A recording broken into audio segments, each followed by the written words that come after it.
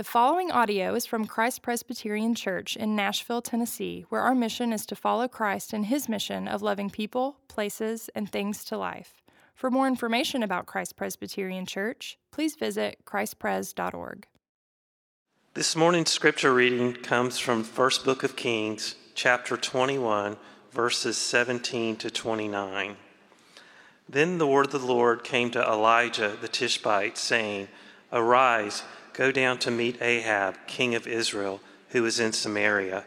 Behold, he is in the vineyard of Naboth, where he has gone to take possession. And you shall say to him, Thus says the Lord, Have you killed and also taken possession? And you shall say to him, Thus says the Lord, In the place where the dogs licked up the blood of Naboth, shall dogs lick your own blood." Ahab said to Elijah, "Have you found me, O my enemy?" He answered, "I have found you, because you have sold yourself to do what is evil in the sight of the Lord. Behold, I will bring disaster upon you.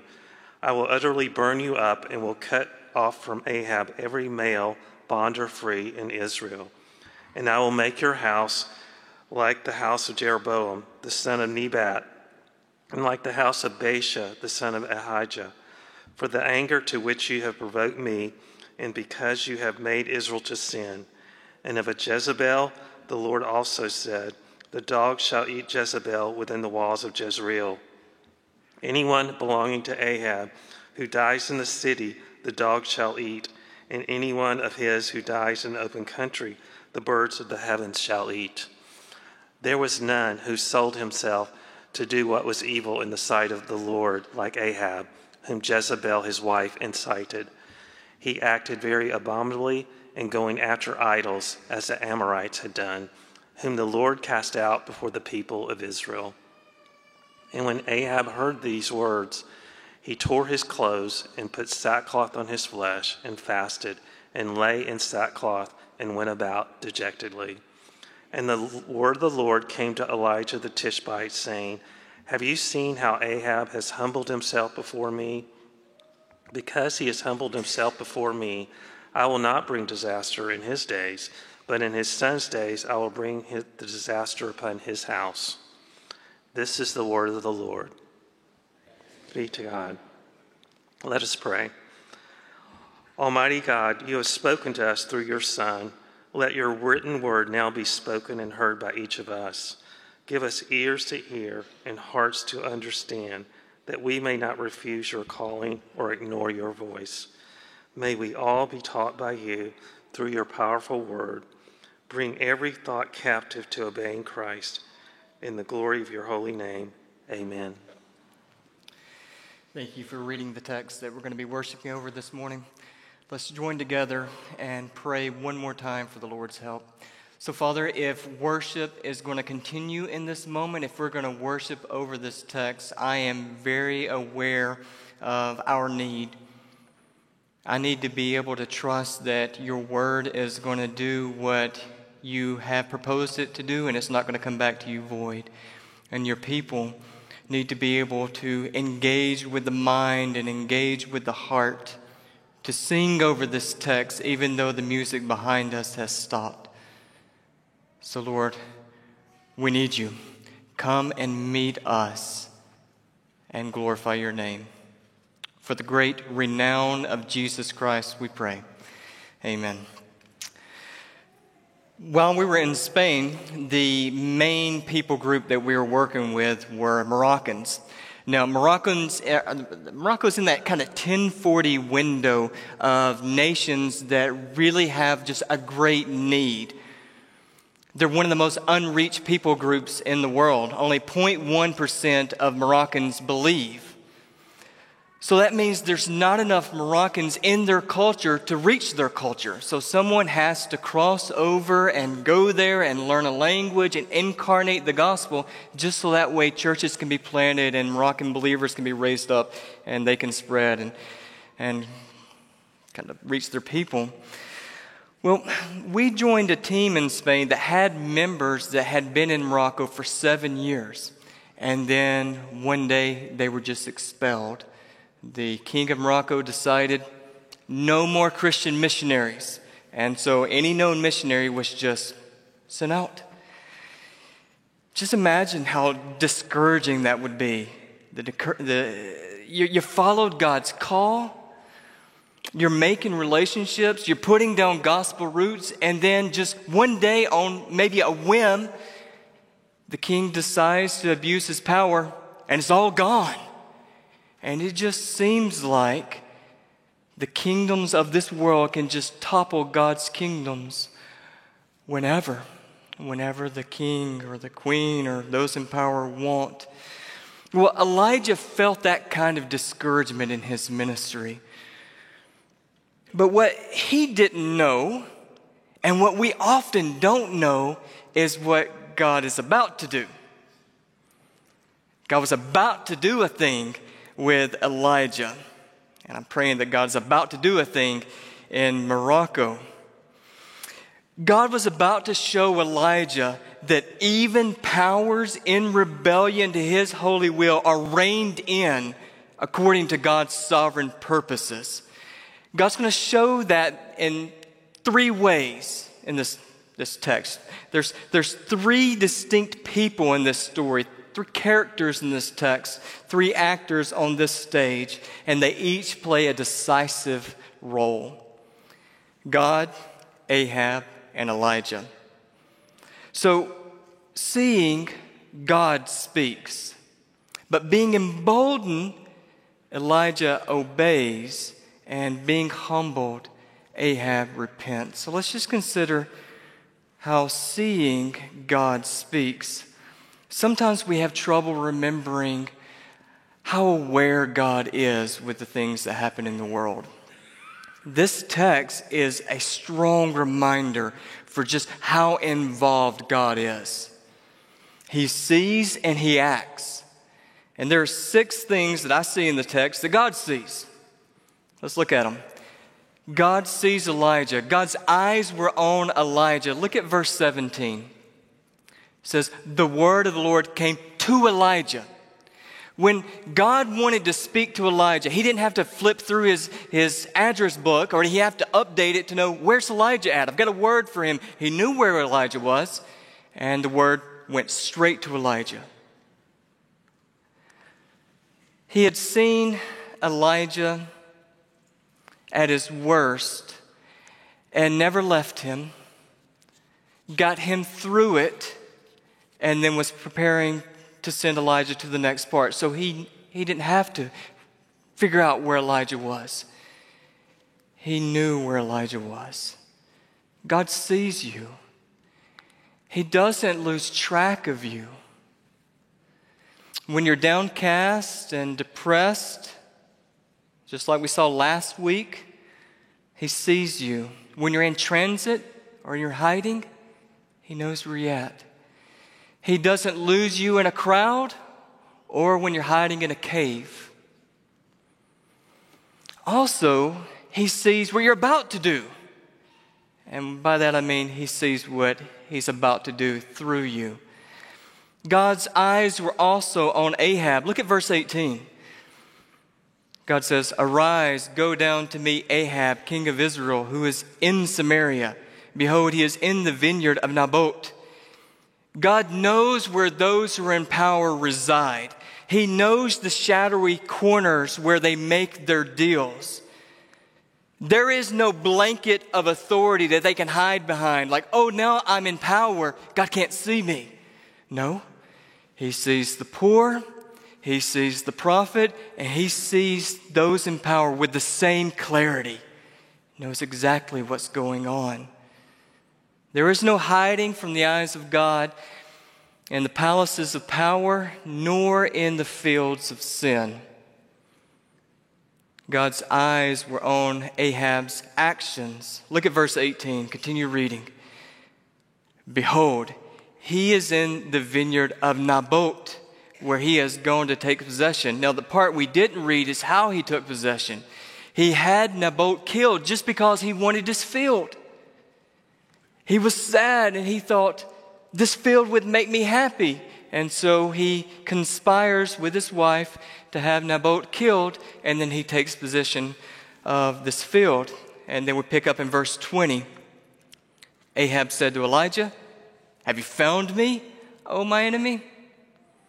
And he answered, "I have found you, because you have sold yourself to do what's evil in the sight of the Lord." Sometimes we might wonder what's taking place in these palaces and in these parliaments and in these White Houses of power. Well, God knows. God knows the policies for good and the policies for evil that are done. And he sees when those who have no voice are silenced behind the walls of the abuse of authority. God's eyes were also on Ahab's family life. Look at verse 25. "There was none who sold himself to do what was evil in the sight of the Lord like Ahab, whom Jezebel his wife incited." God doesn't just see politicians when they politic behind doors. He follows them home, and he sees their home life. He sees how they interact as a family. And they can't hide behind hypocrisy at home, and they can't hide in the comfort of their own living room. God's eyes were on their family life as well. God's eyes were on Ahab's worship. Look at verse 26. "He acted very abominably in going after idols." We all worship something, even politicians. And God follows the root of sin from God's throne from Ahab's throne to Ahab's actions to Ahab's home and now to Ahab's heart. He sees all that Ahab is. And when he's going to judge, he's going to cut right through the heart because he knows exactly what's going on in Ahab's heart. And that's why God's eyes were on Ahab's repentance. Look at verse 27. "And when Ahab heard those words, the words of judgment that we heard read just a minute ago in verses 21 through 24, he tore his clothes and he put sackcloth on his flesh and fasted and lay in sackcloth and went about dejectedly. And the word of the Lord came to Elijah the Tishbite, saying, Have you seen how Ahab has humbled himself before me?" So God sees the slightest change of heart in the most wicked of rulers. He relents of his judgment. He postpones the judgment for another generation. So God saw Ahab's rebellion, the abuse of power that he used for sin, and he would not stay silent, and he will not stay silent forever. As he watches, he weighs, and there is no hiding from the God who sees. All the powers that be will bow their knees before the God who sees. And that's why, emboldened, Elijah obeys. Now this is just a different Elijah than we saw last week. Last week he was exhausted, he was depressed, he was feeling utterly alone, and God met him and asked him, in between the text from last week and this text, he asked him, What are you doing here? I have work for you to do. Consistently, God has showed Elijah, you're not alone. You don't have to go anywhere alone. This ministry that you're doing is my ministry. I'm doing it through you. Never alone, Elijah. I have work for you to do. So when he tells him to go down in verse 18, Elijah obeys because he knows that he's not going to be going down alone. And there are reasons for Elijah to have some trepidation about going down to meet Ahab. I mean, Ahab and Jezebel, they cut off the prophets in chapter 18. They threatened to kill him in chapter 19. They labeled him as the troubler of Israel in chapter 18. And then Ahab greets him in this chapter, verse 20, as my enemy. That's the way you want to be greeted, right? My enemy. Elijah had obeyed God, and still he made enemies. He was in God's presence, God's will, and still mislabeled, misunderstood, and abused. There are just some people that are not interested in being your friend. You can be faithful, you can be Christ-like, you can be Spirit-led, and still be rejected they'll still make you out to be their enemy. So don't trade your faithfulness to God's word for their approval, because you may never have it. You may worry that if I share the gospel with them, they'll reject me. Well, maybe. But you know who's never going to reject you? The God of Jesus Christ. Stay faithful to him. He's going to stay faithful to you. We love our likability and our relational safety far too much. We just need to let that go. We need just a bit more of the boldness of Elijah. Elijah was a man just like the rest of us. He needed encouragement when he was down in order to be bold. God had to meet him in his dejection and depression and show him, I'm for you, not against you. I have plans for you. I have work for you. Go and speak. You remember in Acts chapter 4, the early church, the disciples just got word that the authorities said, no more speaking or teaching in the name of Jesus. We're commanding you no more. Do you remember how they responded? They prayed. They gathered together and they prayed. Here's what they prayed. And now, Lord, look upon their threats and grant to your servants to continue to speak the word with all boldness. And then the Lord met them. Here's the response. And when they had prayed, the place in which they were gathered together was shaken, and they were all filled with the Holy Spirit and continued to speak the word of God with boldness. They knew they needed boldness, continued boldness, so they prayed to the Lord for boldness. Remember Paul, the great gospeling missionary apostle, he pleaded with others to pray that he would be bold. This is Ephesians chapter 6. He says, pray also for me that words may be given to me in opening my mouth boldly to proclaim the mystery of the gospel, for which I am an ambassador in chains, that I may declare it boldly as I ought to speak. Now, sometimes we might picture boldness as being confrontational, and that's not exactly what I have in mind. What I have in mind is a type of broken boldness. The type of boldness that an oncologist needs to diagnose the treatment plan. If we don't do something, you're going to die. We've got to do something. Here's the plan. The type of boldness that an engineer needs to point out the danger in the design. If we do this design, it's going to hurt people. This is a better design. The type of boldness that a virologist needs to scrap a vaccine that has far too many side effects, because the virologist knows this vaccine can help and not harm. I have in mind the type of boldness that causes us to love sacrificially, laying down our own opinions and our own self-sufficiency and all that we want in order to love someone. That's what I have in mind. There is a relational boldness that reaches out across the divide and meets with an enemy in order to share hope. A broken boldness says the only truth that I have and I cling to is the gospel. And I want to give it to you because I love you. There's a Savior, Christ, who died to forgive the rebellion for all those who cry out for forgiveness. A Christ who offers the perfect obedience that God demands of us to get to heaven. He demands of us no sin. Christ on the cross did that. And perfect obedience. Jesus' life did that. So when we trust in Christ, that record of obedience becomes our record of obedience. And God looks at you through Christ's righteousness and says, this child has no sin and has always obeyed.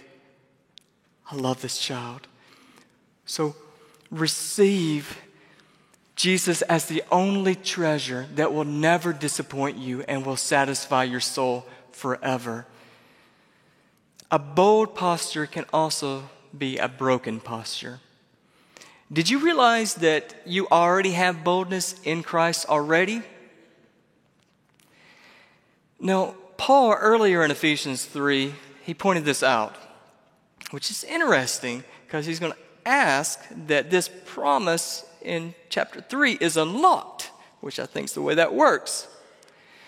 Ephesians 3, Paul wrote, "To me, though I am the very least of all the saints, this grace was given to preach to the Gentiles the unsearchable riches of Christ, and to bring to light for everyone what is the plan of the mystery hidden for ages in God, who created all things, so that through the church the manifold wisdom of God might now be made known to the rulers and authorities in the heavenly places. This was according to the eternal purpose that he has realized in Christ Jesus our Lord." And here it is, verse 12. "In whom we have boldness. In whom we have boldness and access with confidence through our faith in him." Have you unwrapped that promise yet? Or do you kind of put it on a shelf and look at it? That's a sweet verse, like it, look how beautiful the wrapping is, but you never get it down, never use it. There was a very great detective in San Francisco named Adrian Monk. And Monk was broken because he could never solve the case that was the most important to him. His wife had been killed, and for 12 years, he just was crushed that he could never crack this case. His wife had given him a present for Christmas, put it under the tree, and he never opened it for 12 years because she died before Christmas. And so he would leave the Christmas present unwrapped as a way to honor her.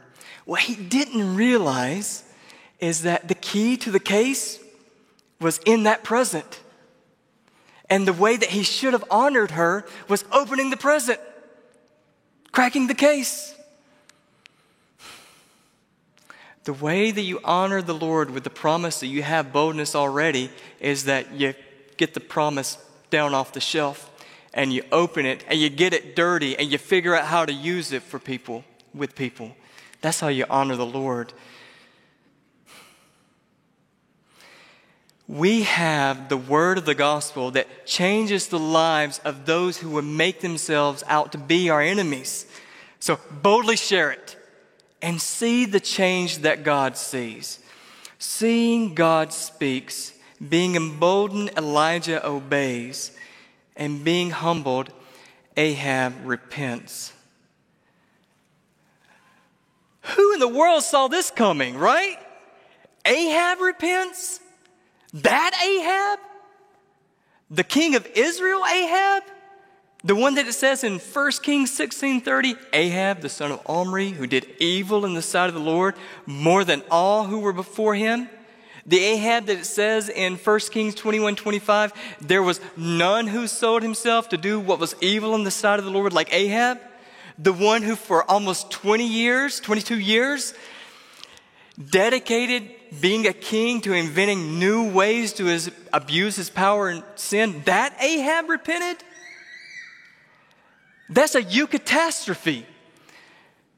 Tolkien was trying to find a word that would kind of encapsulate a sudden, unexpected inbreaking of good. So he coined the word eucatastrophe. Just like a catastrophe is this kind of sudden, unexpected inbreaking of bad. This is a repentance of eucatastrophic proportion. And Elijah may have been caught a little off guard because he had shared the word so much with Ahab, and Ahab just, I don't want it, just reject it. And Elijah may not have realized that in between Elijah talking to Ahab, God's also sending other prophets to talk to Ahab. And those prophets may not realize that he repented either. Could you just imagine their disappointment walking away from yet another conversation with Ahab? He just doesn't get it. I just can't get past his heart. God does that when we're not looking. You do realize that, right? You may walk away from a conversation and just feel like you blew it. And then God's about to bring in Elijah, and they're going to repent.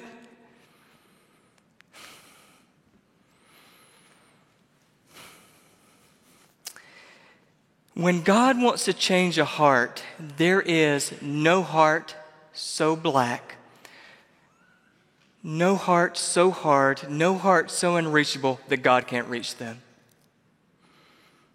Don't give up. Don't give up.